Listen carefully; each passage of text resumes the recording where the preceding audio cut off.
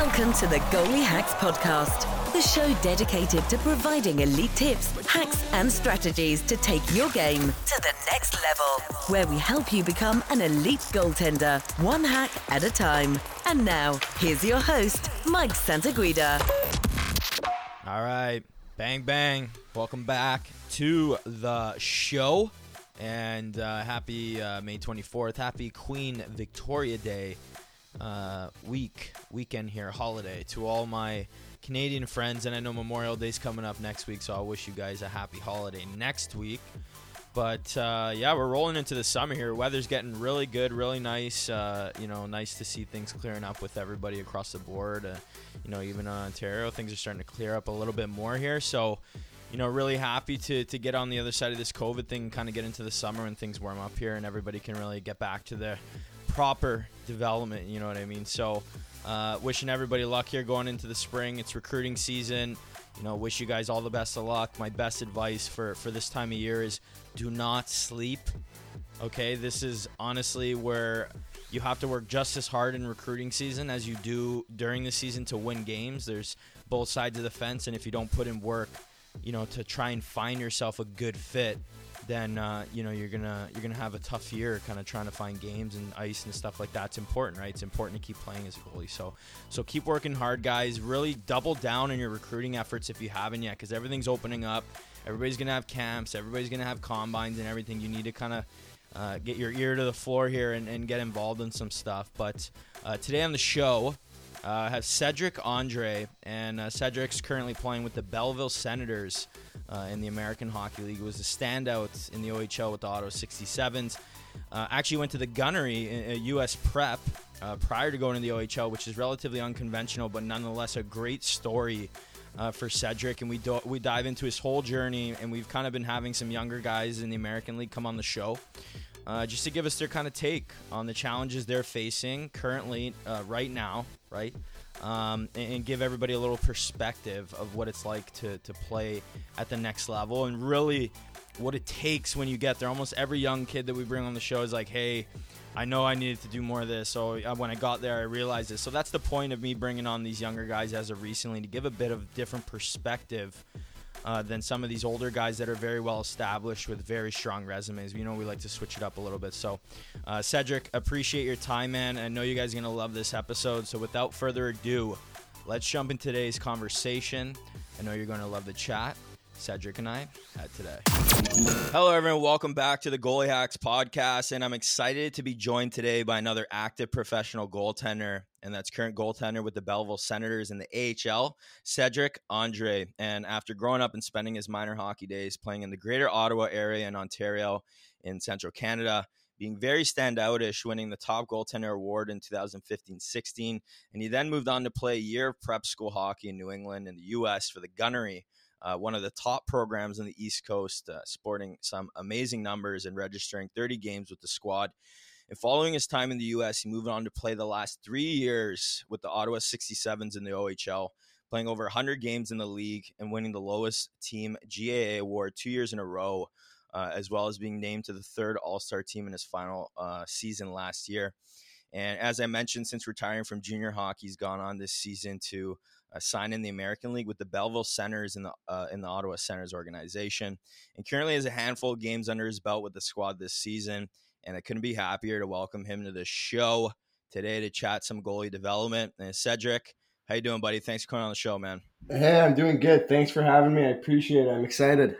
Yeah, well, right on, man. Great to have you on the show, dude. And I know you're busy as well, as you just got your season wrapped up. So appreciate you making some time to come on, man. But hope you're doing well. And I know you're just jumping into the American League this year, so right out of major junior. So I think it'll make for an interesting perspective this episode for a lot of our listeners. But maybe you can just give us some insight in how the season's kind of gone for you and your team, and some of the challenges you guys had to overcome due to COVID. Yeah, it was definitely a different season. It's not your usual year, I got brought into the team early, but couldn't really join because technically our season wasn't approved yet. It was still an extension of Sens camp, so wow, there was a lot of complications, from getting tested for COVID every single day, yeah, and all the rules. So But there were some perks too. For example, on the bus rides, rookies don't have to double up because of COVID. We had to take 2 buses. And the rookies get their own, right? Exactly, we got our own spots. So I mean, Oh, that's unreal. there were some ups and downs, and I mean, also for road trips where we fly, normally we fly commercial, but instead we have the Sens charter. So to Ooh, have charter baby. flights, yeah. So those were the perks that normally you wouldn't have that we had this year. But again, it takes a little bit of it takes a little away when you're playing for nothing, right? No playoffs, standings don't really mean anything. You're playing to play well. Yeah, that's kind of weird, eh? You guys didn't do any playoff at all? Yeah, only one division out of 4 in the American League did. Wow. And is that there? So somebody's gonna win the Calder this year, or it's not gonna be called that? I don't think so. I think it's just like a little trophy or their division. I think I couldn't tell you, but most divisions didn't even have a playoff. It's kind of odd. Yeah. Well, I think it's like you said, it's been kind of tough for everybody, and that's kind of why I mention it, in the beginning of every episode, just for everybody to say, you know what, we're all kind of going through something, and we all are kind of facing challenges and trying to make our way through, man. But right on, man, and wish you the best of luck as you kind of go into the summer here and you get rolling. But maybe you can just start off by briefly sharing a bit of your story and your background and how we got to where we are today. Well, yeah, I always grew up in Ottawa. I was born and raised here, and kind of started playing hockey when I was about 7 or 8. Never really played highest level until Major Bantam. That was my first year playing AAA, but back when AA was the highest, and I was A, or I was rep, or I was House B, so never really thought I was going to go anywhere in hockey. I was just playing for fun, and then even my OHL draft, I didn't even know about the OHL draft until a couple months before when everyone was getting fired up for the OHL draft. Like, yeah, it's a big year. I'm like wait, what is it? Like, I was playing hockey for fun, and then happened to get picked, had a really good season that year, and then went to prep school because, again, I didn't think I was going to go to the OHL. I was a 12th round pick. Yeah. So he's like, what are the odds?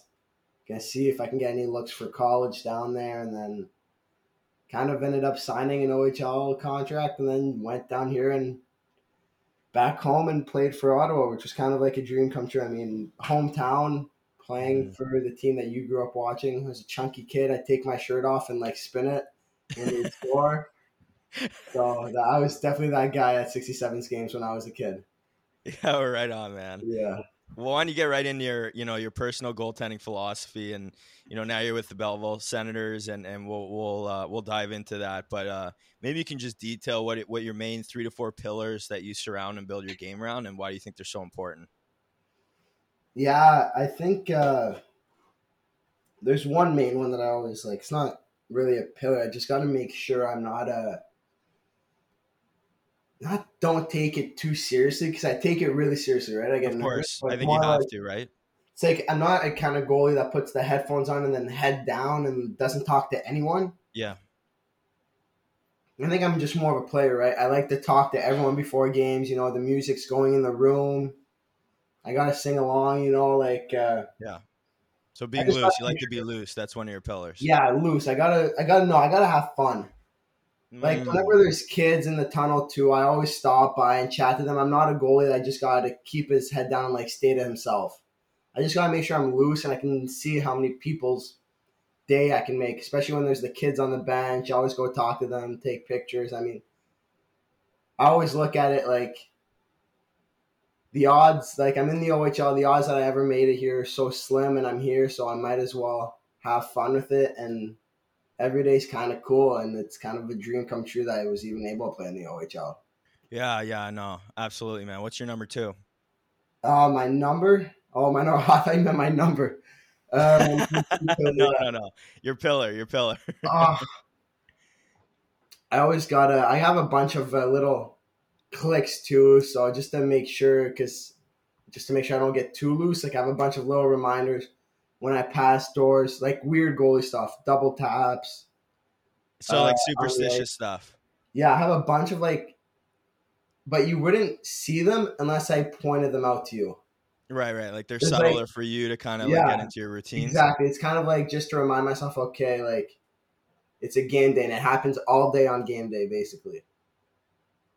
So it's a lot of little things, or if I didn't tell you, you wouldn't notice it. Except there's like I probably can't go through 15 steps without doing one of them. Yeah. So you're saying, so I would say that's kind of like having a strong routine is kind of what you're Yeah, referring to. definitely routines just to make sure my Lucy attitude doesn't get like doesn't take over. Yeah. What's your number 3? Uh, It's I things too. no, It's like I think when you play, you know what I mean? Like when I played, my pillars were like skating, positioning, and reading the play. You yeah, know what I okay. mean? Maybe you could detail last 2 for you. I don't know. This might sound like cheesy, but I've always been told like by my coaches, I'm always like the hardest working guy on the ice. You know, I'm always first Yeah. one, last guy off. Doesn't matter if I play. Like I just love to go on. I'll even play rebound game for like 30 minutes with the guys after practice. So I think for me that's super important. I mean, I don't see it as working hard at the end of the day. I'm playing a game. If I hear that a lot from me today, but it's just a game, and I absolutely love being on the ice. I know, like once you get higher level, some guys don't like it as much. They're just there to be there. Well, because it becomes more like business, but you Yeah, have to find the exactly, fun even when it's all about business, right? exactly. But I think that's one thing I've found I do good at is make sure I keep it a game, and it makes it a lot more fun. I enjoy my time, and I feel like I do a lot better. And yeah, I think being hardworking is probably like the most important thing for me. Yeah. Do Is you have a final one or no? tracking, watch the puck. I always Oh, got to okay. remind myself, watch the puck, watch the Nice. puck. I mean, it's basic common sense, okay, because you kind of want to watch the puck as a goalie, but I find that's the one thing I constantly repeat to myself, and it helps me a lot on the ice. Yeah. Yeah, maybe we can dive back into your first one. I kind of like that you said, "Hey, have fun." Um and I think you and I both are a little bit on the shorter side for goalies. You're probably a little bit taller than me. I'm probably the shortest out there, but Yeah, I you saw know, that. What? There's someone shorter than me? There's no way. There's no way. we'll meet up and we'll go against the wall and see who matches up. But no, man, I like the way that you said, have fun and essentially you're being grateful for just the opportunities and your opportunity to just play the game like you love every day. You know what I mean? So, what's some advice you have for kids to have more fun when they play, right? Because, I something I say too, and it's come up a lot is like, do you have fun like when you're making stick saves, or do you have fun when you're making saves like you shouldn't really make, you know? And everybody Yeah, kind of wants to make the game like easier on them almost so that way they can kind of build that confidence. But confidence is built through doing things you didn't think you could do, and then also yeah. having fun in the game of hockey is competing and doing things you didn't think you could do. So for some kids out there that maybe are having a hard time finding fun in their game, like what's some advice you have for them to have more fun when they go on the ice? I think honestly, it's just reminding yourself you're not really kids that are really young. It starts so young now. You know, put the pressure. Yeah. Like kids are 13, 14, going in the gym to train for hockey. It's like everything they're doing is training for hockey. Yeah. Like, yeah, it's good if you enjoy training for hockey. Go work out in the summer. Go do that. Right. But you just have. I think a lot of people at a age that's too young think about everything they have to do for hockey. When at the end of the day, you're playing a game on ice. Like you're supposed to have fun playing the game, and you just see what you can do, and you have fun with it. Like Yeah. for every year in the OHL, I tell my parents at least once a week, "Mom, guess what? I'm playing in the OHL." Isn't that so weird?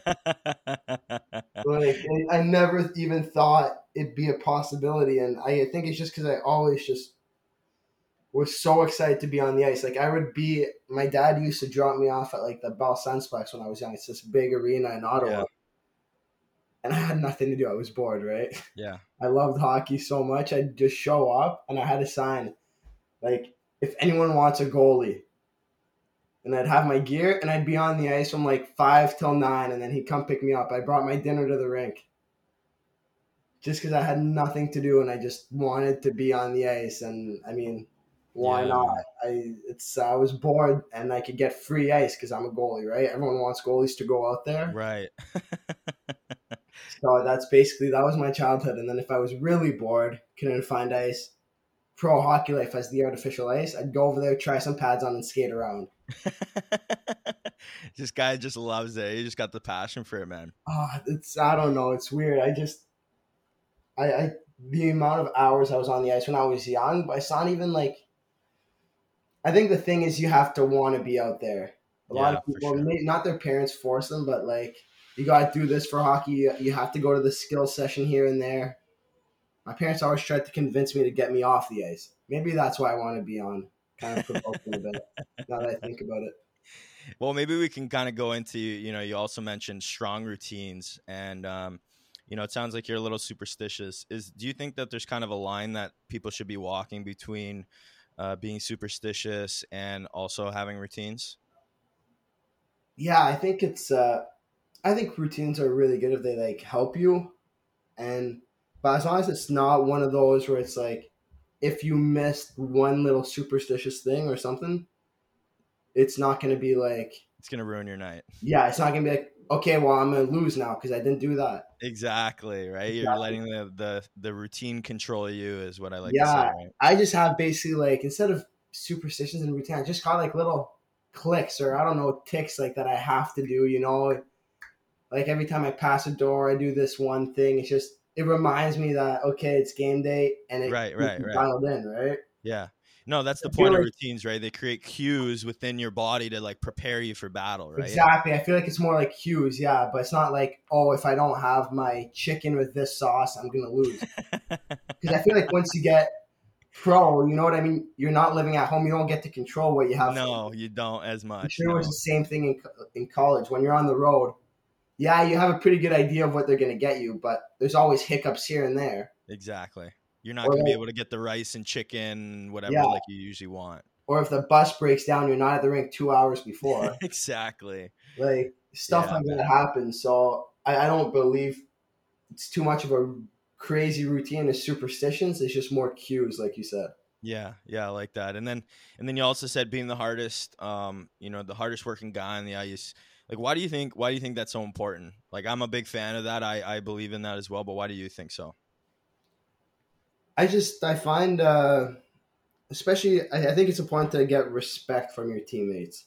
Mm, A lot of goalies nowadays are like becoming, if they're playing a lot, they don't even practice or they only play the game, so they're on for like 20 minutes or you know what I yeah. mean? They're all Hollywood. Yeah, so I kind of believe that I need to have like the respect of my teammates. I want to be out there and I know if I do well in practice and I'll believe in me in a game. So I just think it's a lot more fun when your players like you. They like it when you go out early. They like a goalie that battles. And Exactly. also, then I Battle. can kind of like, I like to be loud on the ice too. So then we can kind of chirp back and forth on the ice. If I make a save, it's a lot more fun. Especially with Yes. because I'm like that. That means when they score, they're coming after me, right? You got to know I'm how to super take your lumps, competitive. right? So like at this point, I've already started being this guy. I can't back out now. Like they're chirping at me. I can't take it. So I gotta go. I gotta make sure I'm going hard on the ice to make sure they don't score on me. Yeah. No, I like how you kind of mentioned, part of doing that hard work and stuff is building that competitiveness, building that compete level, right? A lot of times when you're doing the extra stuff, it's not necessarily like, you're playing games at the end of practice to like develop that compete level and have some fun at the same time, right? hmm Yeah, like One of the I always what's try to that? go like 100 miles an hour basically. Yeah, And if anything, my goalie coach, like if we're doing like actually like goalie training, he's like, okay, Seti, for this drill, I need you to go slowly, like relax. yeah. That's my thing. I think I always just go like too hard, but it's kind of paid off for me so far. Yeah. It's built. Well, you realize at the American League level, the competitiveness is just through the roof. You know what I mean? Like, Yeah. if people kind of see you underwater, they come around and they stick your head under and they make sure you're drowned and you're done, right? Like Mhm. it's a dog eat dog and it's very competitive, man. And you kind of need that to be able to compete at that level, man. But Yeah. the fourth one you mentioned was tracking, and the fourth and final one, and maybe you could just detail how you develop that and why you think it's so important. it's so complicated to talk about because I feel like talk to the different goalie coach here and there, and then I say my answer that one goalie coach told me is like, yeah, that's not it at all. I'm like, Well, you know what, and that's why goaltending is very subjective, right? And that's why we have a lot of different guests, and we respect everybody's opinion on the show, and we respect yours. We want to hear yours. So yeah, no, I'm just every time I talk about it, I feel like I have the wrong answer to every coach, and then I use the other coach's answer talking. they're gonna be DMing you. You didn't talk about Yeah. tracking right. Like I'm scared about talking about tracking now. I'm like, oh my, I'm like, what do I say?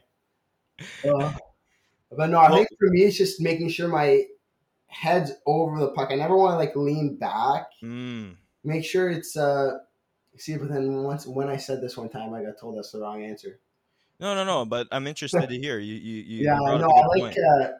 making sure I keep like it's like chin down and making sure your angle's over the puck, and then just I think for me it's like super important just watch the puck.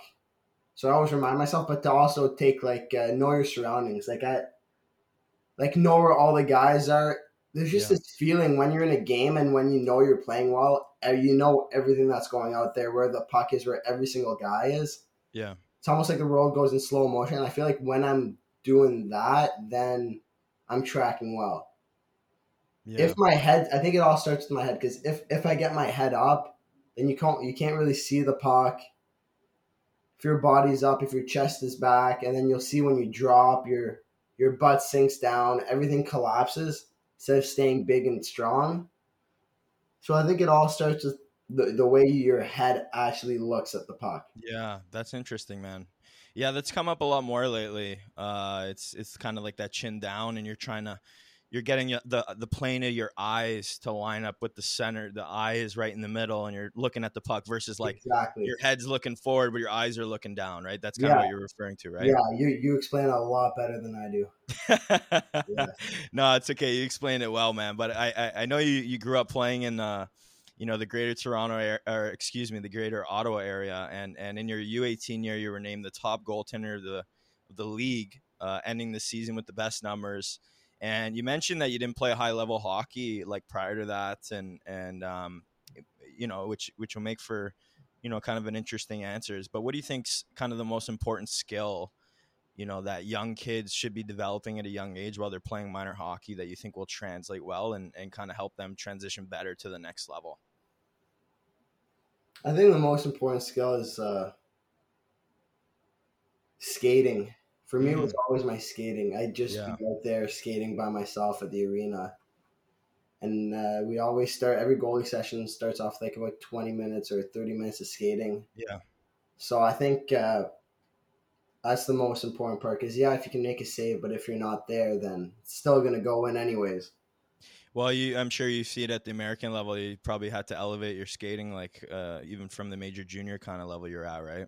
Yeah, I mean, skating was the best part of my game. I think for me was mainly the speed of the shots, and the way it's different than the OHL is here at the major junior level. No, at the AHL, all the guys are like top guys, right? They're guys that were first line if they would have played major junior, or if they would have played college. They were all top guys, right?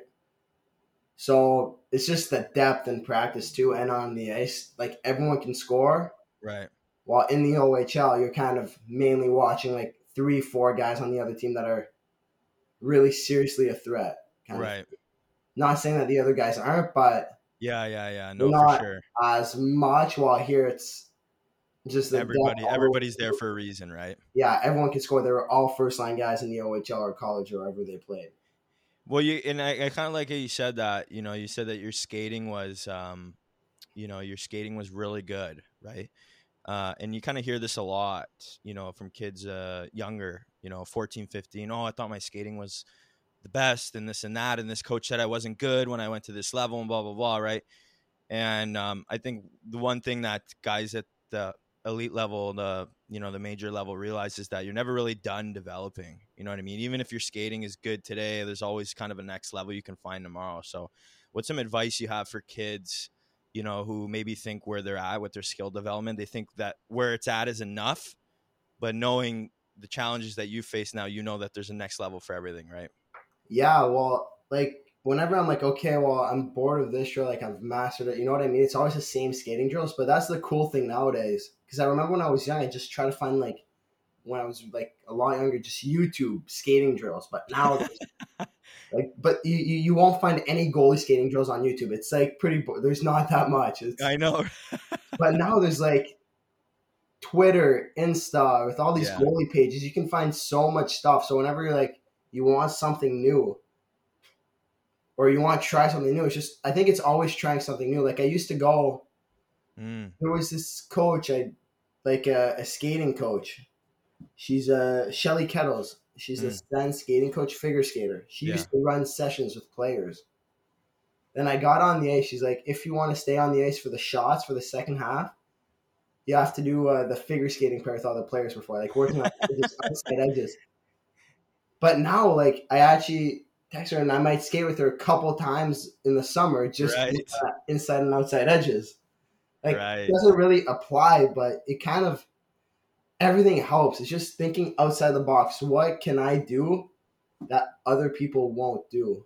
Yeah. It's putting your kind of feet in an unconventional situation to make you feel more comfortable in any situation, really, right? Exactly. And now the thing is, there's so many drills you can find online. It's like the best time to be a goalie. There's so much stuff you can never. Yeah, I know, it's crazy, eh? I remember when I was growing up, 2009, when I moved away from home. I think like In Goal magazine was just invented. Yeah, if you've heard of that before. No, I know In Goal. Yeah. So, yeah, they only had a website though. You know what I mean? So you would like go and like you would be on their email list and read articles, and now it's just like it's almost like information overload now. No. Yeah, sometimes I get spammed by the email. I'm like, really? Like, it's a little too much.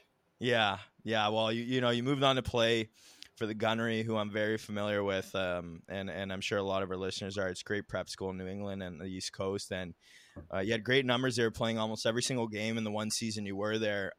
But when you're making that transition, what sort of surprised you the most, or where did you have trouble adjusting initially to prep hockey?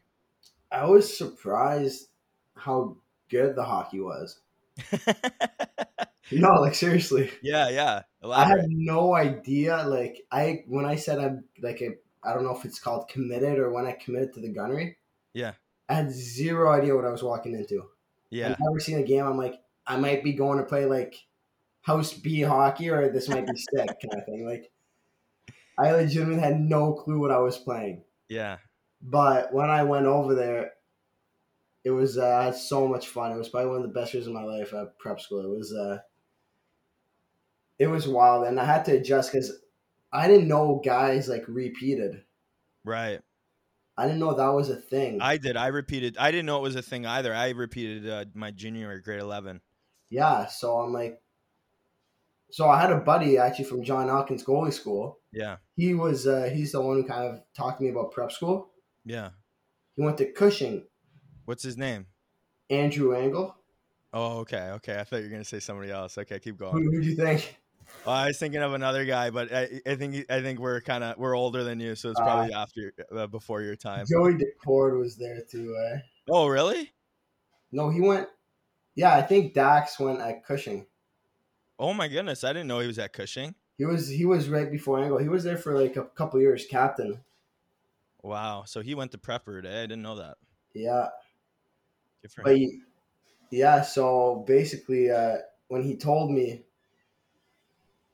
he was like, yeah, I repeated, and this is back before I went to prep school. I thought it was because he had bad grades. I didn't believe him. He's like, no, for hockey. I'm like, what do you mean? Like, no. Like, well, you think about it, right? Because, think of like when you're 21 years old in junior hockey, right? It puts you in a pretty good situation to kind of be successful because you're the oldest guy there, right? Yeah. And so that's kind of the idea. I mean, I had to repeat a year because I wasn't going to meet clearinghouse requirements for college. Like, I had to finish a certain amount of credits in my first 4 years of high school, and I wasn't going to be able to do that. And also, I wasn't going to be able to graduate on time because not all my credits transferred. But when I went there and I did my repeat year, I was like, and this is for everybody maybe considering it, depending where you are. Because there have been some people who academically are like very, very like ahead, Yeah. And at the time, I would say that like I was good at school, but I wasn't like interested at all in it. You know Yeah. what I mean? And so kind of going into that environment and having a second shot at grade 11, like kind of woke me up a bit and it made me take school seriously. But the other side of it was it puts you in a situation to really be successful, right? Because you go all of a sudden you're a senior and now you're a 19 or you're an 18-year-old, 19-year-old senior, right? Yeah. And then what happened was I jumped right into junior, and then I was ready to jump into junior at that age. It's tough to jump into junior, you know, kind of even at the age that you did, and to be able to compete at the OHL level, man. It's because you're facing guys that are all older, right? Yeah. I think I really liked what one of my friends did. I think it's a good idea. Like, he started the year, like didn't repeat, and then repeated at the end of the year. So he kind of had the option, right? So he Right, basically came back the next year to do a junior year. You see how it goes, because then you have the option to see what you want to do. Yeah, yeah. I thought that was pretty smart on his part. Well, it's an interesting conversation because there's been some kids who've come to me recently like, hey, should we repeat? You know, and they're like, you know, taking AP classes and they're like honor students. And I'm like, honestly, probably not. Yeah, You know, like if you're in that situation where you're like excelling academically, then you're probably better off looking to do something like a PG year, right? yeah, Rather than like repeating grade 11. For me, I didn't get like great grades. So I was like, you know what? It's probably better I do that. yeah. I made sure all my off blocks lined up on game days so I could get a nap. Oh, yeah, yeah. All I The cared prep about school going schedule's into my fun. schedule. Yeah, Well, after prep, you know, you actually decided to make the jump to major junior in 2017, which is relatively uncommon, I will say, but definitely not the wrong road to go if you can manage it, right? But maybe you can just detail to everyone listening, you know, your thought process behind making that transition to major junior from prep and why you decided to go that route instead of the college route per se, because you said you were kind of interested in going college, right? yeah. I was. I had toured a couple schools. I was visiting schools, but I had no like definite offers. So it was like kind of made it hard to throw down because I got a really good school package in the OHL. Yeah, So I right. got it's kind of hard, and at this point, I'm still playing hockey for fun. I think I'm like okay, like I got my entire schooling paid for. Well, I can't technically. Yeah, I got a really good school package in the OHL. Like I can't really shoot it down if I have nothing else on the other side. right. Not like you got an envelope, you can take it, and maybe another one's gonna come later, or maybe I break my leg 2 weeks later, and then there you go. I And got then the school package is exactly what you needed, right? yeah. So Yeah. it was. I looked at that, and also a thing I looked into was most college teams. You played college, I'm sure you know. Carry how many goalies? Oh yeah, it's competitive, man. You play very few games Very and few there's three games, goalies, right? Like we had 3 goalies in my prep school game. I played, I think, 32 of 34 or 30 of 32. Yeah, yeah. 2 games I didn't play. Yeah, Like for I sure. felt bad for my partners because they were good goalies too. Yeah. They never even got the chance to see the net. So I think that's another thing that kind of Right. made The me amount of games, right? go towards the OHL. OHL 68 games. If you're backing up, you're still getting 15 at least. Yeah. Yeah, yeah, yeah. Like my first year, I was a third string for half the season. So didn't even get the bench, nothing. And then the second half of the season, I was a backup. Yeah. But I still saw 14 games. Right. So you're still seeing like a lot. Yeah, that's a great point. And a lot of people make that regarding the difference between college. And some people say, though, like, you know, and I will say this too, you know, the guys who played junior who for 5 years, they were like hobbling into college, like hip was gone, shoulder was gone. But obviously as a goalie, it's competitive nowadays. And you and I are in a relatively, you know, we might be a generation apart. But nowadays it's super competitive just with the amount of goalies out there. And you do have to take that into consideration of like, yeah, am I actually going to play, you know? that was the only thing. I think I was betting more on myself, and probably easier to get cut in the OHL too. So I was like, Yeah, for sure. I was like, if I can play well in my games, then I'm good. I will get some games. But I was scared I was going to go to college.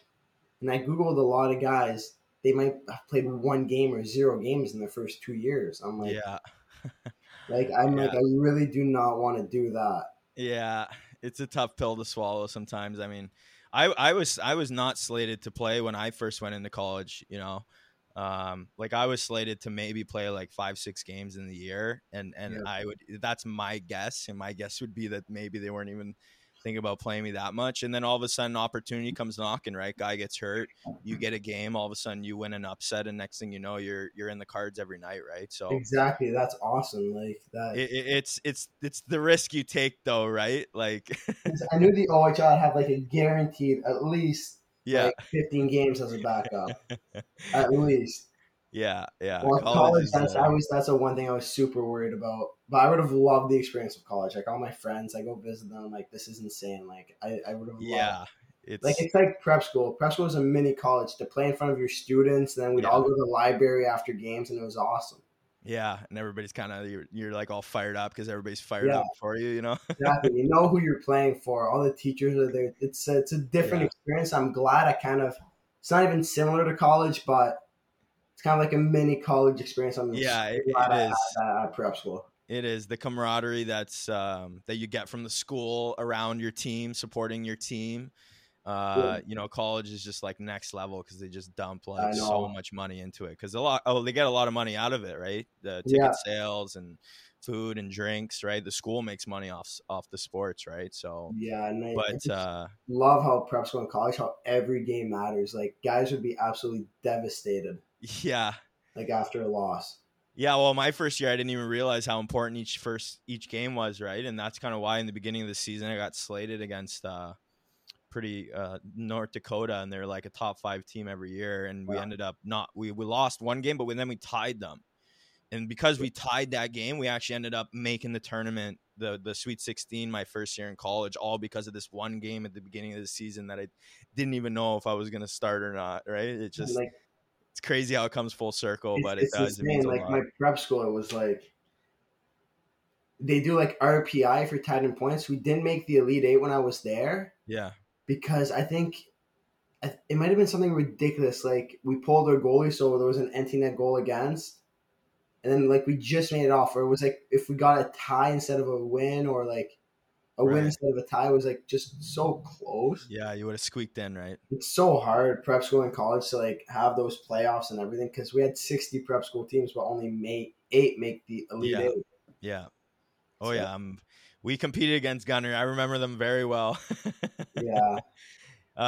But when you were kind of first making that transition in your first rookie season to major junior, like what was exactly the hardest part about, transitioning to that level, and where'd you struggle the most? I think it's the game load. It's 3-3s. Never really had done that. Right. On the road, hotels. I'm one of the guys where like I need my sleep. Yeah. Like I need my sleep to play well. Like I gotta make sure I'm well rested. I feel good. Like my body needs to feel perfect, right? Yeah. And I had to adjust to that because one night you're in Sarnia, the game finishes at 10:00. You do a little stretch, a cool down, and then you're on the bus for like 3 hours to drive to the next spot to go in the hotel and go to sleep there. Mm-hmm. So I think just adjusting to that because I was always okay. We have a game. I'm going back to my house, going to bed, prep school. We're not driving that far. We play the game, except it's like school time, so you're not playing at 7:00. Right. You're playing at like 6, or you get back early, you go to bed. It's all good. It's a nice life. Yeah. But here it was definitely hard to adjust to being on the road for like 6 days at a time, staying in a hotel, playing the game, not getting the sleep you want. Yeah. It was like the pro lifestyle. Yeah, for sure. It sounds like it. Yeah. Team meals, polos. Like you have to make sure you take care of your body. You go to the rink every day, roll out, cold tubs. Just like that's the first time I'm like, oh wait, yeah, maybe I should treat this a little more like a business. Right. But still have fun because I'm at the end of the day, it's a game. Of course. Yeah. You have fun within competing and being serious, right? Yeah, because I never really stretched or did anything before that, right? Like I would work out, but I didn't even know what stretching was. I'm like maybe I should roll out and stretch. I mean, well, you start to realize the benefits you get from the proper warm up recovery when you have such a, that's what most people say is that the like we talked about, you're going to junior, you get the games that you asked for, but then you have to keep up with the body side of it all and the health side of it all, right? Yeah. And the load, like you said, right? Which 'Cause it- ultimately does prepare you for the pro level, right? Yeah, because a 30-game schedule, and it still feels like minor hockey prep school because you saw the tournaments, the Avon Old Farms tournaments, so you still feel Oh yeah. like, and then you have like OHL. Okay, now there's a crowd. You got to go to bed early. All the games, the game times are not for you. Exactly. Because it's a business, right? Like they're making money off of you at the games. Yeah. So it's no longer for you. It's not like hockey, like, oh, we'll reschedule it early so you guys can go to bed, or we'll change, like, Yeah. it's minor hockey. The games are meant for you. You're kind of paying to play. Yeah. But now you're a You're pawn. the show. Yeah, you're a pawn in the game. You're just there for people to watch you play. Yeah, man. So And then, you know, but kind of regarding your last 2 seasons of junior, you know, you and your partners, you know, you achieved the lowest goals against in the league 2 years in a row. But maybe you can just detail to everyone, you know, what kind of changes you made from your first year that allowed you to, you know, find so much success in your last 2 seasons with the team. You said you didn't even know you'd be in the OHL, and there you are winning the lowest goals against award, right? yeah, I think it was literally I always had fun, but as soon as I got to the OHL, I got so tightly wound and nervous and stressed. Like my first season was bad. I think like my best game in my first season was, I love country music, was the country night in Hamilton. Without knowing it, I was loose and relaxed. So I was just singing basically every song in between the whistles. I love that, dude. Like, you know what? Can I hold on? Okay. Because I do that. Okay. yeah. I do that too. And it helps me bridge my focus. Yeah. I don't know if you do that all the time. Like that was just, this is interesting that you said that because I brought it up on the show before. No, yeah. Well, I don't hate rap, but like, I'm a big positivity guy. So whenever it's like a negative song, it's like if it's about killing someone or like being all tough, I'm like, guys, this ain't for me. Like I just need. So I'd always go into equipment manager's room in the OHL before games. And I'd be like, give me some like Luke Bryan, or give me upbeat, just some country songs, and then I'd just be happy, do a little warm up in there, like right before I went out. You just put like a good happy song on for me, and then I'd be good to go. Yeah. So that's kind of, you know, what you would say is your biggest transition that helped you was like finding a routine that helped you avoid distractions. Yeah, it was just getting out of the stress. Like my first OHL game, I almost basically threw up before the game. I was so nervous. Like literally, I was on top. I was like, oh my God. Like I threw up before that one. I let in 7 goals, so it wasn't good. So okay. And then it all changed the next year. My first year wasn't great. Yeah. And then my coach, I had amazing like preseason exhibition games my second year. Because my first year was awful, second year was good. Yeah. Amazing preseason, but I was loose. I was having fun. Like we had one of my games in my hometown in Ottawa where like my banner's up there from like House C. Doesn't really make a difference, but like it was cool. All my friends came out. I was loose in exhibition games. And then as soon as the season started, I kind of got tightly wound. I started warming up, like head down, kind of acting like a goalie, right? Right. And then my coach kind of sat me down after 2 bad games. Like, I thought at this point I was getting cut because I didn't have a good year the year before. I wasn't supposed to be on the team, kind of thing. Like, it was a surprise I was there. Yeah. He's like, hey, Seti, I won't be mad at you if you just act loose before a game, if you have fun. Like, I know you take it seriously and I know you want to do well. You don't have to, like, act all goalie and you know what I mean? Like, right. If you want to do well, you can be yourself. So he talked to you about this? Yeah, he's probably the best coach I've ever had. Andre Tourigny, he's like Canada coach too. Yeah. So he talked to me about it. He's kind of the one that kind of saved my game, I guess I could say, that year. Yeah. And then when he said that, you're basically saying, because a lot of kids, you know, I say this often, you know, you have a lot of firsts in your career. Your first OHL game, your first shutout in your OHL, your first AHL game, your first AHL. Like, you have a lot of firsts, right? So, you know, how did you kind of get over that? Was it just him saying that? Was it a routine you developed? Like, literally right after he said that, I'm like, it's also nice to know, like, I was borderline getting cut. Every game I was worried about getting cut, but then you realize your coach has confidence in you. Right, right. you're good. And then he talked to me, and then I basically just went like, we won 12 or 13 straight. I got goalie of the month that month right after he talked to me. So I went from like getting pulled on 5 shots, 5 goals on 9 shots. Yeah. Then another game letting in like 7 at the beginning of the season, thinking I'm getting cut. Yeah. Then to just going on this huge winning streak where I played really well. Like they hadn't even ordered my gear until October because they thought I was getting cut while our new draft pick had a brand new setup. Like I was using a bunch of different demo gear that I got during the summer. Like I was not even matching. It was terrible, my setup. You got to earn it, right? Yeah, exactly. And then finally I had a good month. They ordered my gear. I'm like, yes, I'm staying on the team. Yeah, right. That's always when you finally when you get your first set of gear paid for, you're like, ah, oh, nice. Yeah, you're like, I'm a big deal now. Oh man. And then, so as of last year, retired from junior hockey and have since made the transition to pro in the American League with the Belleville Senators this season.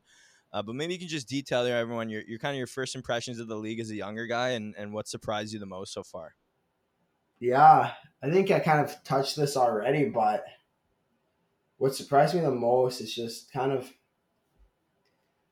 it's pro hockey. It's different, like it's people's jobs, right? Before everyone's getting paid the same in the OHL, but they play well, they make a living, they have to pay rent. And like showing up to the rink, one of the guys is FaceTiming one of his kids. I'm like, oh. You're a young guy. You're like, oh my God, this kid's almost my age, probably. It's like it's a completely different lifestyle, right? Like, there's a lot more on the game. It's not like you're just there to have fun. So I tried to keep that mentality while I was there, because you're kind of surrounded by people who work, right? It's their job, and I'm still at the point where I love playing hockey and I'm having fun with it, and I want to keep that. And just the depth was the other thing. Because you're used to only having to really dial it in on like 5 guys in practice, but to have everyone just being able to light you up, it's not, you got to be ready all the time kind of thing. Yeah, and I guess for you personally so far, where have you made the biggest adjustment, or where have you had to make the biggest adjustment to be able to compete at that level? I think it's just constant focus.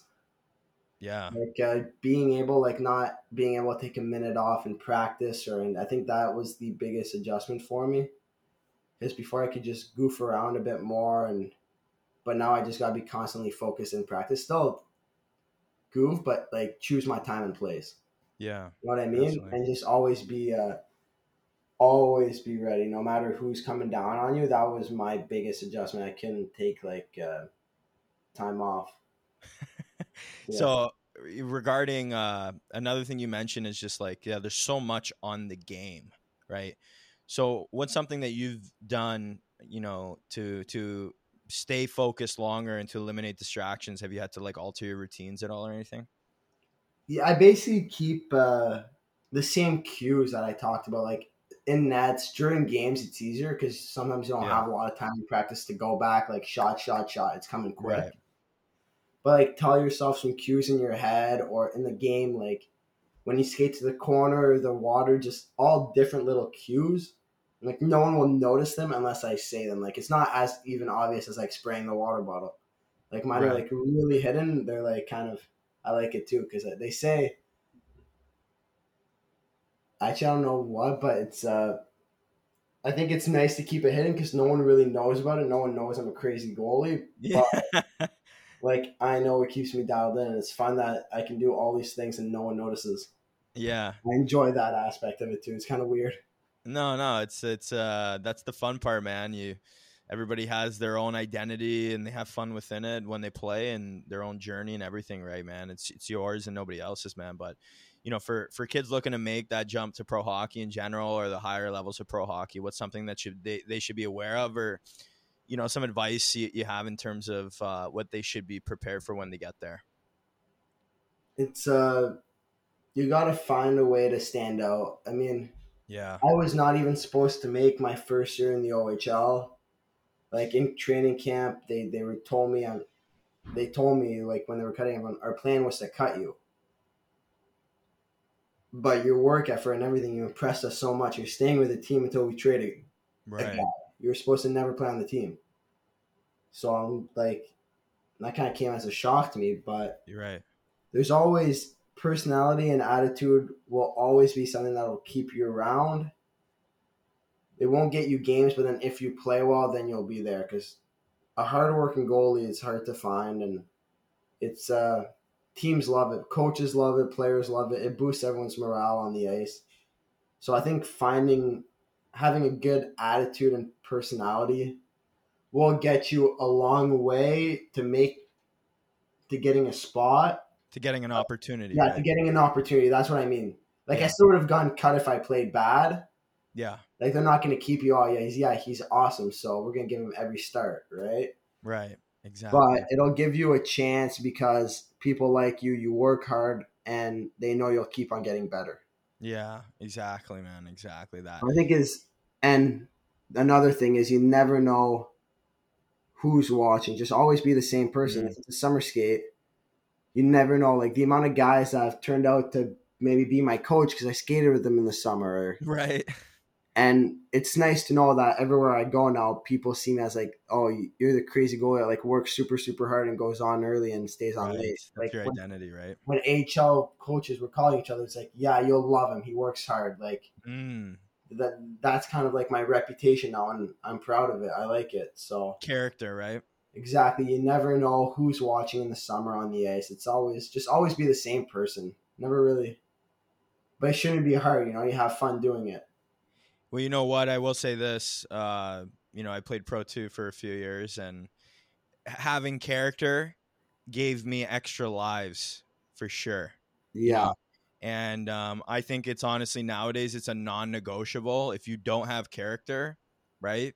And you're what people refer to as a cancer, or you're not glue in the room. As soon as you have a bad night, you're gone. Nowadays, it's like they look at that even more. So it's kind of crazy. I think personality and attitude is the one thing. It's so important.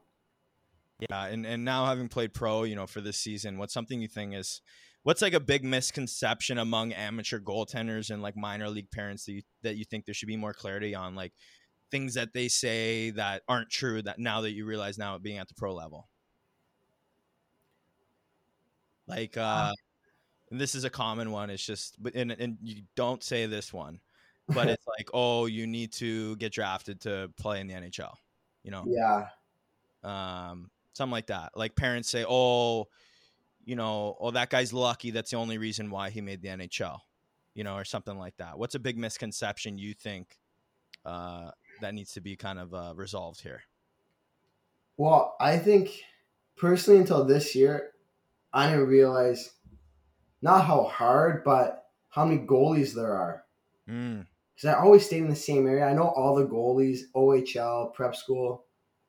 Yeah, but small now, worlds, right? So many guys from like Sweden. Like my goalie partner was like Philip Gustafsson, and there's guys everywhere. It's like, wow, there is a lot of goalies out there. I thought I was so close. And then it makes you open your eyes. It's like, oh, I am not that close. Well, you are, right? But it does, and I love that you brought this one up because nobody has, right? And this is a huge problem at the minor hockey level is parents and goalies think because they're good where they are, they're the best. Oh, right? Yeah. Oh, I got the best save percentage in like U18. My kid's going to make the show. Exactly, right? Like, just because you're an outperformer where you are, it just gives you the right to be at the next level, but you still have to earn it when you get there. Yeah, right? every level is like it's kind of like a new game, you pass a level on Mario and now you're on to the new one. Yep, exactly, man. And then it's like, it's a complete new game. It starts from scratch. You got to do good here now too. No, I love that you said that, man, because it is, right? And I say this to a lot of minor hockey kids too, because honestly, you're seeing it at the minor hockey level now too, eh? Yeah. You go to junior tryouts, they don't have 10, 15 goalies. They have 40 now, right? Yeah. And all the kids moving now to like from Ottawa to go to Toronto to play hockey just to be in a better market. Yeah, right? It's becoming very crowded from when I was a kid, and everybody's got to learn to deal with that. You know what I mean? Like I had to deal with 15 goalies at the tryouts. Now everybody's and at the time believe it or not, everybody would be like, oh my God, they had 15 goalies. Now they have 40 on the ice. You know what I mean? It's like, I didn't know it was that much. Like, I remember mine was about 15, 18 goalies. Yeah, like it's becoming more competitive. You know what I mean? So I think it's really important to just to put things into perspective for everyone. Like, hey, you know, you want to excel where you at, right? But that just gives you the right to play at at an opportunity to compete at the next level. It's not a privilege, right? It's very competitive. You know, everywhere you turn, right? You're going. You know, parents call me, oh, hey, they got all these other goalies going to camp. Well, yeah. They're keeping their options open. So one, you should too. You should be in 4 or 5 or 10 or 15 coaches' ears asking them about their goalie situation because they're doing the same thing to you. Yeah. And two, when you go to camp, whether there's 15 or 40, you still got to be a top 2, 3 to stand out and make the team. Yeah. Right. So it doesn't actually really change at all. Right. Yeah. There's just more competition, but you still can't go to camp and be a number 5, 6, whether it's out of 15 or out of 40 and expect to make a team. Right. Yeah. And I'm getting a little fired up. People need to hear that. Right. Like if you think about it, you can't even take a drill off. Like let's say it's a goalie session, 40 goalies. How many times does the coach skate by? Exactly. You never really know when he's going to get a look at you, right? That one time is the one time he sees you got to make sure you're good because then all it takes is one little X and then you're gone. Exactly. And it is unforgiving, right? Like it is unfair, but the guys like you who have fun competing and just moving forward and just say next whenever something bad happens, right? You know, those are the guys that persevere and move on, man, because we're all dealing with the same circumstances. That's why I have this show, right? The amount of teams have been cut from growing up. It's insane. I know. It's funny you just said that because I was just talking to some of my mentorship students and their parents even on the phone. And I said, they said, should we go to this junior tryout? Right. It's in Wisconsin. It's up here.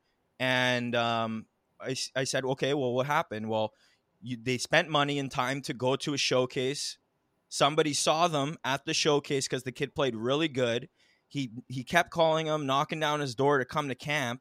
And I said, it doesn't really matter if you don't really know what's on the other side of this. You only have so many chances as a young kid and so many times to do things like this where you connect with a coach, where they're into you, and you have to go take that chance, right? And I said to people, on my elite prospects, they don't tell you how many teams I ever got cut from. They only tell you where I won stuff, right? Yeah. And I'll tell you right now, I got cut from way more teams than I ever made.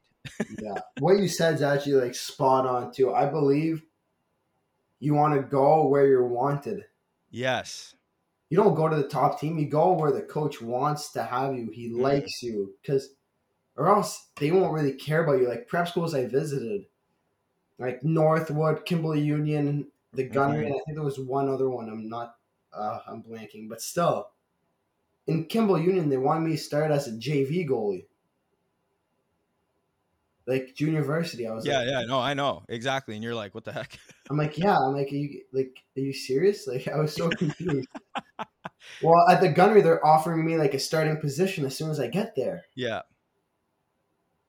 I'm like, this is completely. We didn't get to play KUA that year, but I wanted to play them so I know, right? Just to shove it.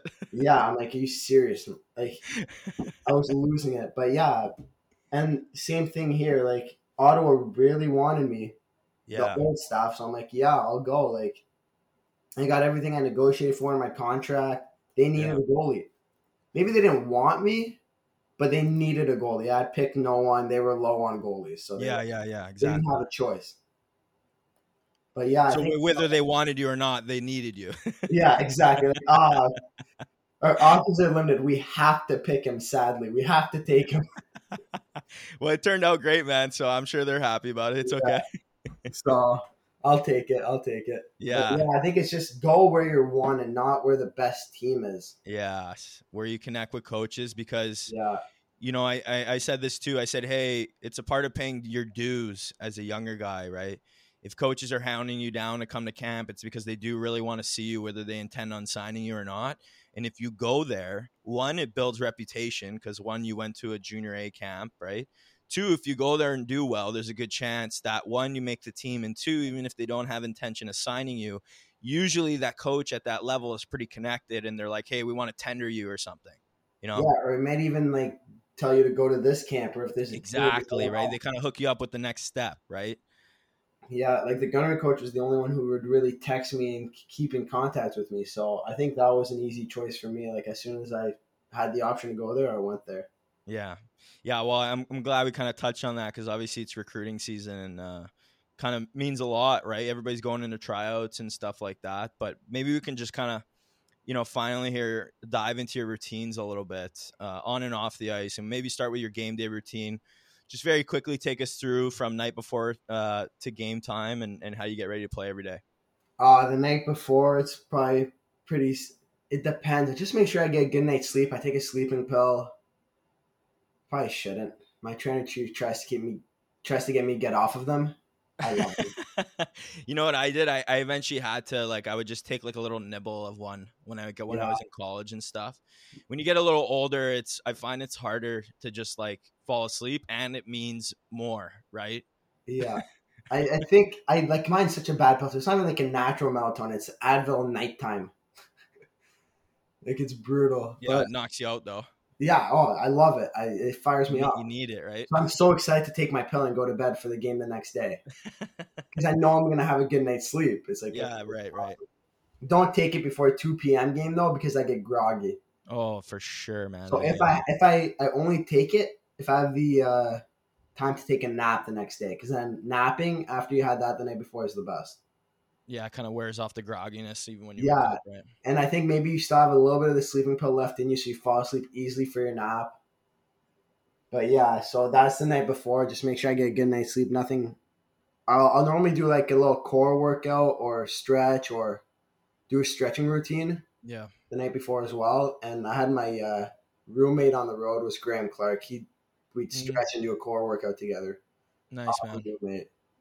And then next morning, team breakfast with polos if we're on the road. Mm-hmm. And then if I'm at home, I'll just make myself something pretty easy. Eggs, potatoes. I like Broadway potatoes. I don't know if you know Broadway. No, I don't. They're elite potatoes. Hash brown. So I drive over there, buy myself potatoes over there. Elite potatoes. That what you said? Elite. Like so good. I love their potatoes. That's your like pregame is like a potato and chicken. Was it? No, that's just for breakfast. Then I'll got it. You're a big potato guy for breakfast. Yeah, for breakfast when I wake up. Nice. Okay. And then probably go to the rink because we have to. We do some video. I'll do an extra video with the goalie coach. Probably do a warm up. Get my body moving so I'm not like doing nothing all day. Right. We set up like a tennis net and we play with a soccer ball, like one bounce too. Right. And we play a bunch of games or spike ball just to kind of warm up, get the body moving, and then go home. I'll eat before my nap. Really big meal before my nap. Like huge probably rice. Not too picky. I eat anything before a game. As long as I get carbs and chicken. Doesn't matter what it is. I prefer. How long is your nap? Pasta. Oh, nap 2.5. Yeah, you take a nice long one. I like a nice long one because I eat so much food. I'm in a food coma. Just pass out. See, yeah, I do that too. I eat a lot. It kind of makes me pass out, and I take a nice 2 hour, and then I wake up and I've basically like eaten, and I'm good for the game and stuff. What was deadly is in the OHL, the 6-7s are like meals on the road pre-game was Eastside Mario's. Oh my goodness! You know those buns, the bread. I think I eat 5 of those before I go for my nap. Crash you, just put you in a ditch. Insane though, like the nap you'd have with those breads. Oh, because they probably just load them with sugar, eh? Oh, it's so good though. Yeah, you're basically eating sugar, but it's called bread. So yeah, 2.5 hour nap. Yeah, and then what do you do to wake up? My roommate's gone. He takes the first bus, but wake up, I put my speaker on right away. Yeah. And I just music, shower, like kind of, I'll stretch a bit at home too. Yeah. And kind of just vibe, like kind of not dance, but like, you know, go to the music, feeling good. I gotta make sure I'm in a good mood. Yeah. I can't be like grumpy or like, or I'm not one of those guys that goes into games with like anger. Like, nah, I need to be really happy. So I make sure, try to look good, put my suit on, and then it's really not that complicated. I'll probably have a snack after too, because the meal's long gone. Right. Like guac and chips or Yeah. tortillas, nothing. Nice. Very nice. That's actually a smart one. A nice fat there with a little bit of carb. Yeah. It's I nice. just like it because it tastes good, but well, from a biological standpoint, yeah. it's a little hack I have is coconut oil, like a little bit before a game. Yeah. It gives you, but it has to be like a certain brand. Like if you go buy like crappy Walmart coconut oil, it'll just bog you down. I tried them all. Oh my God. Don't even.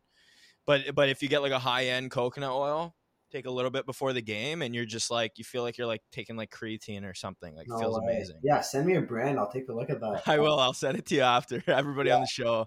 I have it on my YouTube channel. It's a little hack for everybody. But maybe so you talked about so you do your nap and then you kind of go to the rink, and what do you do when you get to the rink? To the rink, it's I like the first things first, just get in my gitch, probably talk to the guys, see if I can get at least one song on aux.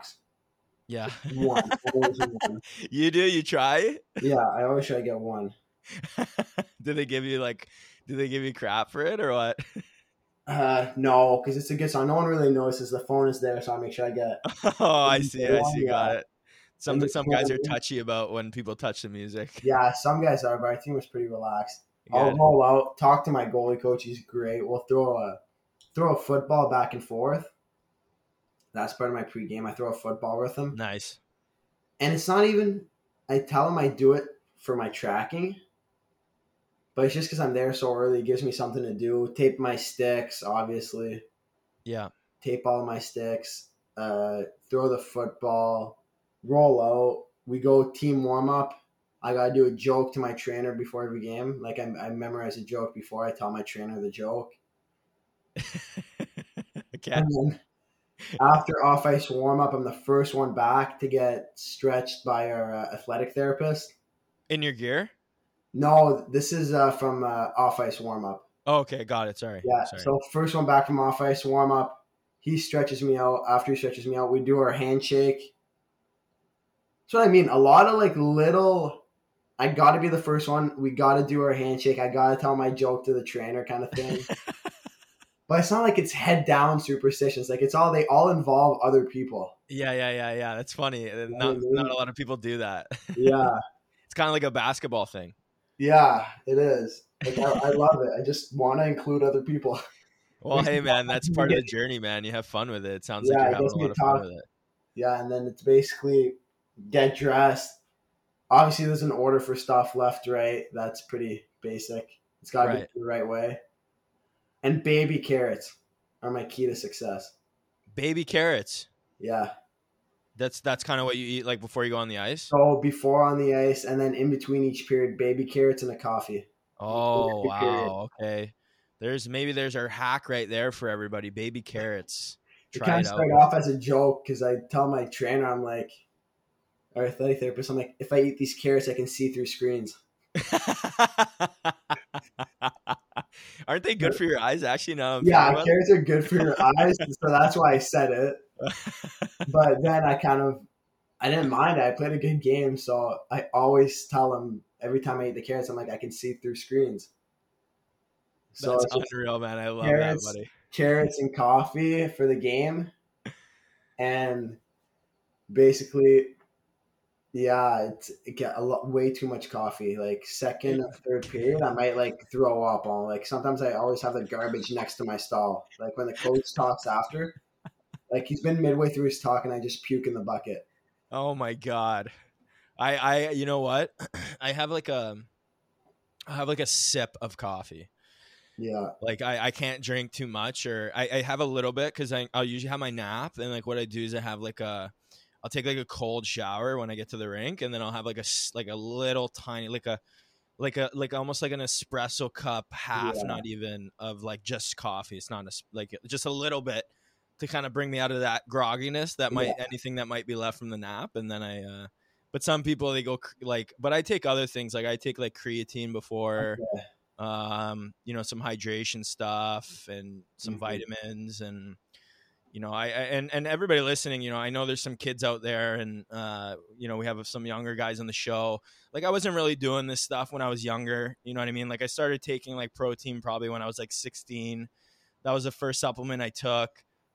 And then, when I was 17, 18, 19, I started to just experiment with some things I found and, some safe stuff like the creatine and stuff like that. And I found it gave me an edge. You know what I mean? Like, I think that you can get an edge from taking supplements. I think that you just, one, if you're young, definitely go to your parents and ask first. If you're under 16, for sure. And I think you do your research. That's like, and yes. And that was going to be my number 2 is like, hey, don't just take something because your buddy's taking it and the label looks hella nice. That's what I was going to say. You can't just look at the label. Like some of the best stuff I have, like literally just has the boringest plain label. Yeah, right. Because you know what's in it, right? Yeah. Like my trainer is kind of in charge of that. Like he'd give us all the supplements. We'd have it in a cup. And each player would have a little cup with everything in there. We had no idea what was in there, but we just take it, right? Well, at that level you're at, they have strict drug doping exactly. regulations. So we right? had, if we took anything ourselves, we had to get it checked. So yeah, right. So just be careful what you take out there. There's a ton of stuff. 95% of it is bad. Like it's 95% of it is a gimmick where a company will make a new company and it'll be the same product with just a new label and it just looks cool and that's why people buy it and you have no reason why you really bought it, right? But I bring up the supplement thing because it comes up a lot with a lot of active guys we bring on. They bring up supplements and I know there's a lot of parents and coaches that like listen to the show. And for sure, they give you an edge. We talk about, the schedule that you have to play. Like, if I don't like take some protein and have like some kind of carb and get in a rollout and take some supplements like hydration supplements, I have a really hard time playing a 3-3. Like, I already have a hard time playing.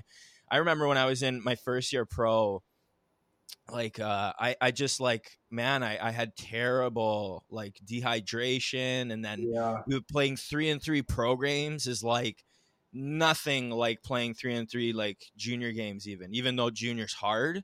Like my joints are like dying by the time I get out of my third pro game. Like, I remember starting like my first 3-3 where I played all 3 and I was like exhausted by the last game. Exactly, man. I was like, I can't move. That's why. So I say, you know what, guys at the next level, they do use supplements. I did use them when I was like 16 and I just kind of kept it simple. And then I really did my research. So if you guys are going to, definitely if you're young, ask your parents first. Don't do anything on your own.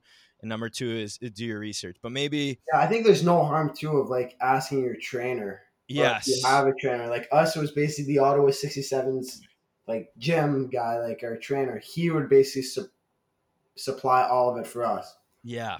Right. So he knows best. Like if I ask him stuff in the summer, he still helps me with everything. Right. And they know people too, so they might be able to get it for you and then you pay them back. But I think there's no harm in asking your trainers. Yeah, absolutely, man. I definitely go to people and there's Instagram and people, go slide into somebody's DMs and see if they'll give you some advice on some supplements. I'm sure there's lots of people out there, but big games, playing when the stakes are high and there's pressure. And obviously, like you said, at the pro level, whether you're in the bottom of the barrel or you're at the top, every game means a lot, right? So what's sort of your mental routine during a game to kind of help you avoid game time and performance anxiety? And what are some like anchor techniques, either external or internal, that you use to center your focus and eliminate distractions regularly? Yeah, it's definitely, it's like the way I get dressed, the order everything needs to go in. Having like a super specific thing, like people might not looking at me on game day, they're like, "Oh my god, how is he so loose?" But there's so many little things. It's just I keep my personality that way, but in my head, I'm like really dialed in on every little thing I'm doing. Yeah. So what's going on in your head? So I have all these ticks. If I walk past a doorway, I double tap with my stick. If I step over a line, like when there's rubber mats, any line at all has got to be left foot first. It's handshakes with very specific guys, warm up at the exact time. When I go so when you get on the ice though, like let's say you know, you're in a game and you're not really feeling it, right? Like in your mind, you're like, oh my God, I'm not going to have a great game. Like, what do you use to bring your mind away from that thought back to what you need to perform? I think I'd probably skate to the corner. Yeah. And like wave at a fan, like a young kid or something, you know, make him stay. Nice. Okay, Get I him got fired it. up or like do something like that, and then get back to my net. I'd be like, and then I'd probably couple deep breaths. I'm like, tell myself where would I rather be right now, and kind of just play the game. Yeah. So that's what you do.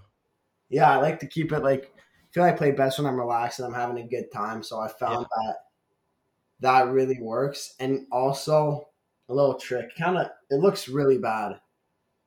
Okay. Like, if I let in a goal or something. Have you heard that, like, if you fake laugh, it'll make you eventually really laugh? I mean, I'm 100% in agreement on that for sure. I've never heard that. It's like forcing yourself to smile will make you. Dude, laugh. it's so funny that you said that. We just had this guy Beck Warm on the show. He's in the American League with Carolina. I think he's in the NHL too. Same thing. He says whenever he gets scored on, he looks down and he just smiles. Yeah. I'd skate to like the corner. I fake laugh, like ha ha ha, and then eventually like really laugh, kind of thing. And then eventually I'm happy again. I'm like, okay, I'm good. Wow, man, that is unreal. Two guys recently. Also, it's funny because you're both younger guys. I haven't heard this from older guys. You know what I mean? Yeah. That's awesome. Man, I'm happy someone else does it because I wasn't sure if I was just crazy. No, you're not. It's, dude, whatever works, man. This is why we bring guys on. I want to know what works for you because everything's different, and some guys feel a little weird. But this is we're all goalies listening to the show, man. You know, we make nerding out on goaltending cool here, and you know, it comes with the territory, man. You know what I mean? So, you know, what's exactly like your routine after you get scored on? Was it what you just said to us? Yeah, and then it said after any goal, I just skate to the corner. Yeah. Fake laugh if I need it. That's only if it's not going well. You know, most of the time I feel like I'm fine. Yeah.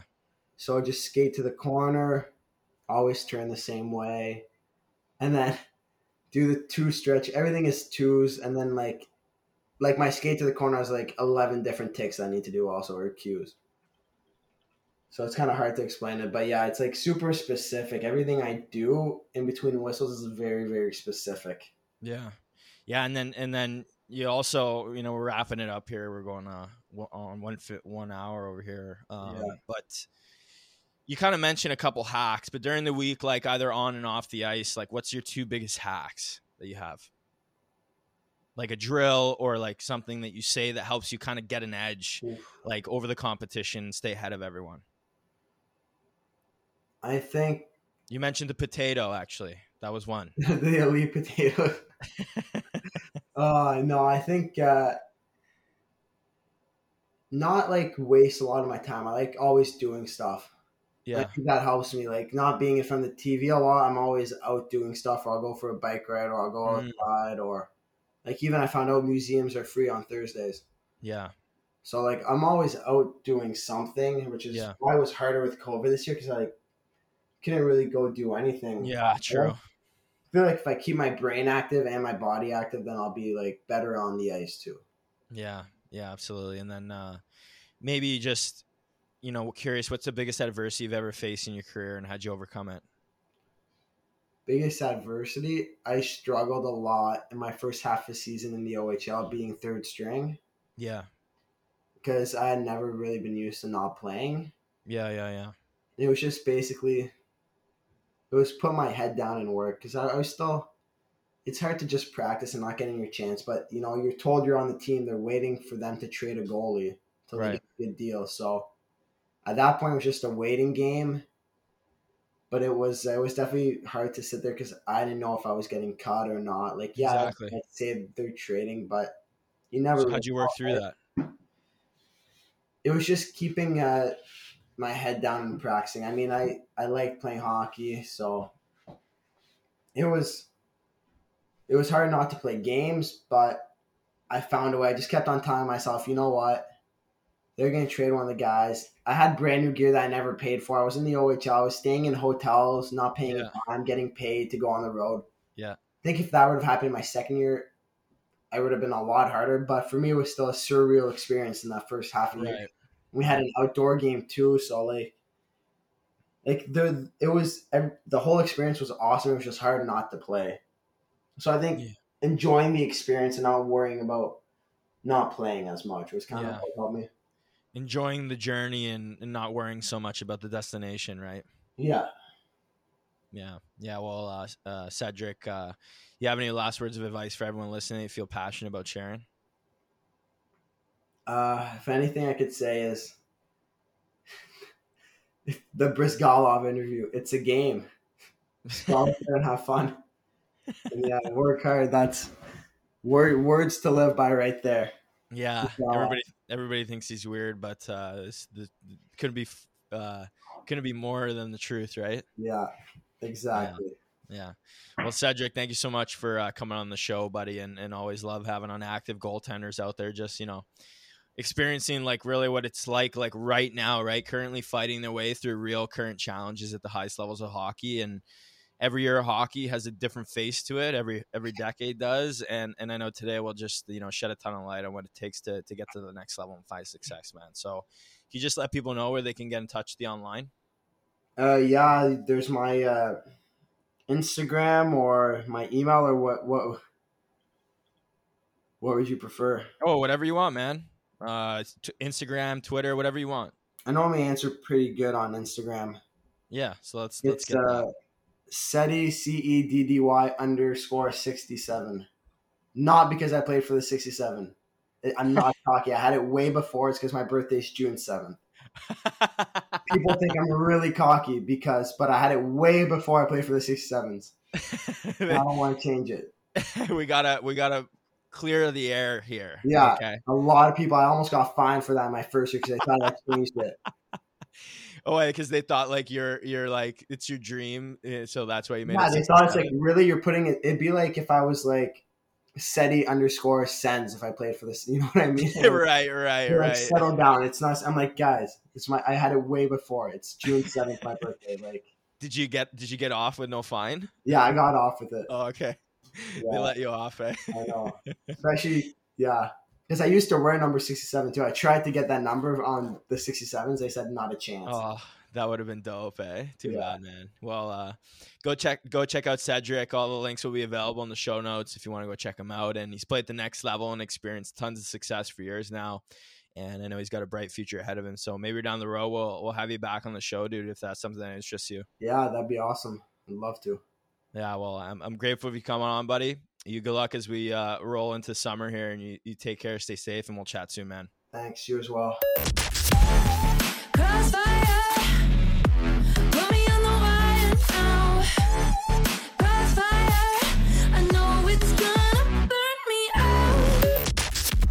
Thanks for tuning into this week's episode, guys. If you like what you heard today, make sure to hit that subscribe button as we have tons of amazing guests lined up ready to come onto the show in the next few months. And make sure to tune back next week and every Tuesday from now on at 8 a.m.